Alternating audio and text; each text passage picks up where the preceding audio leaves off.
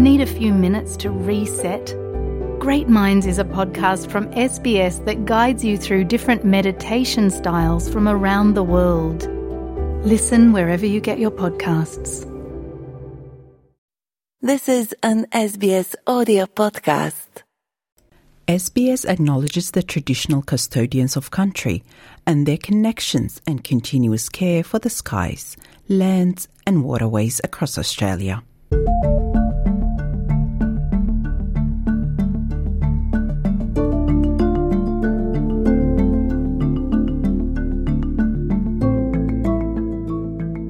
Hello, and welcome to this episode of The Settlement Guide, a series where we help you navigate life in Australia. Whether you arrived today, have been living here for years, whether you were born in Australia or planning to move here shortly, this series is for you. My name is Rosa Germian, and today we explore the requirements when moving interstate. Every year, hundreds of thousands of Australians relocate interstate for work, education, lifestyle, family, or better community support. As laws, regulations, and service providers may differ around the country, a checklist can help your move go smoother. Australia is a federal nation, so all of the states have different systems, services, and laws. So let's get started. The number of people moving interstate is on the increase, and people who were born overseas are more likely to move internally than Australian-born, according to the Australian Bureau of Statistics. Settlement in a new country involves a significant process of adjustment, so moving interstate can mean settling twice. Public Affairs Manager at settlement services provider AIMS Australia, Laurie Noel, says migrants need to revisit the steps they took when they first arrived. Australia is a federal nation, so all of the states have different systems, services and laws. So many of the things that migrants have arranged when they first arrive in Australia in one of the states probably need to be arranged again when they move interstate. Your moving checklist should include registering your change of address with government departments, banks, your state or territory transport authority and other service providers. Mr. Noel says most changes can easily be done online. Firstly, and probably most obviously, there's the change of address.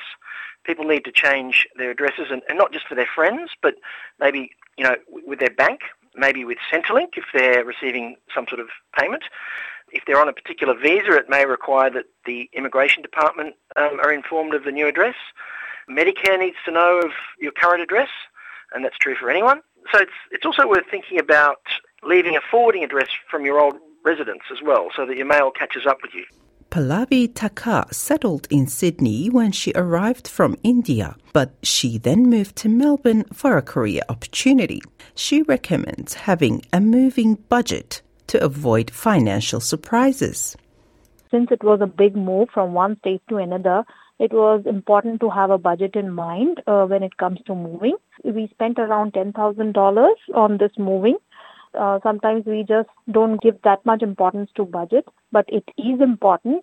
Given that every state and territory has its own rules and regulation regarding motor vehicle registration and driver license, you will likely need to convert or transfer these documents, and doing so may attract some fees. Obviously, you also need to change your driver's license, and most states offer you about 3 months to do that. And speaking of transport, obviously the road rules are different in each state. Victoria is particularly unique because of a number of trams that are on the road. So it's worth finding out about the particular local road rules. Also, public transport systems are different, ticketing is different, and some places are better served with public transport than others. Voting is compulsory in Australia.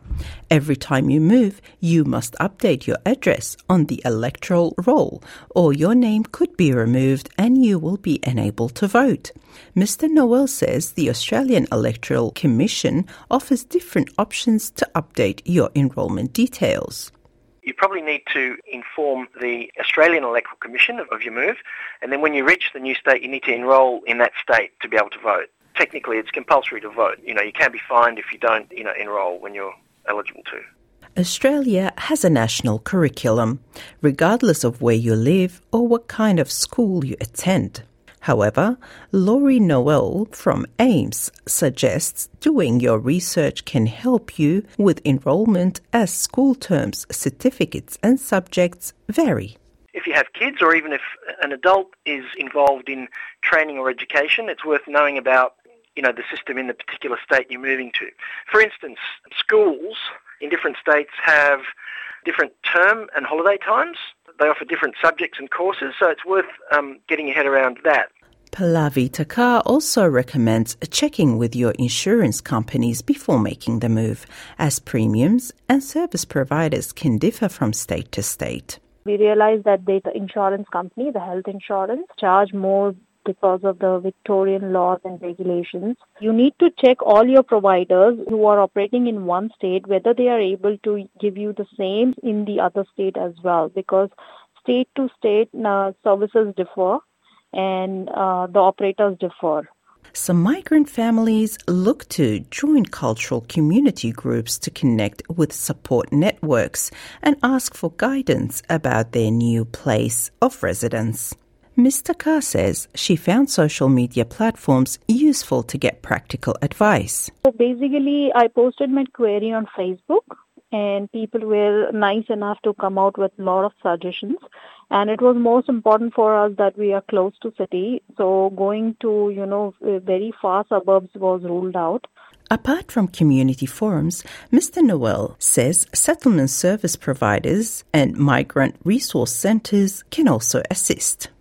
Government has a translation and interpreter service that's available and free to people. That's also accessible online, and if you approach local migrant resource centres or organisations like AIMS in Victoria, they can help you with these issues. It's important to remember that Australia has some of the strictest quarantine laws in the world, and these also apply when moving interstate. It's recommended to leave behind plants, animal products and agricultural equipment which may be banned. For more information, check out the Australian Government's Interstate Quarantine website. Thank you for listening. This episode of The Settlement Guide was written and produced by Harita Mehta and edited by me, Rosa Germian. Until next time.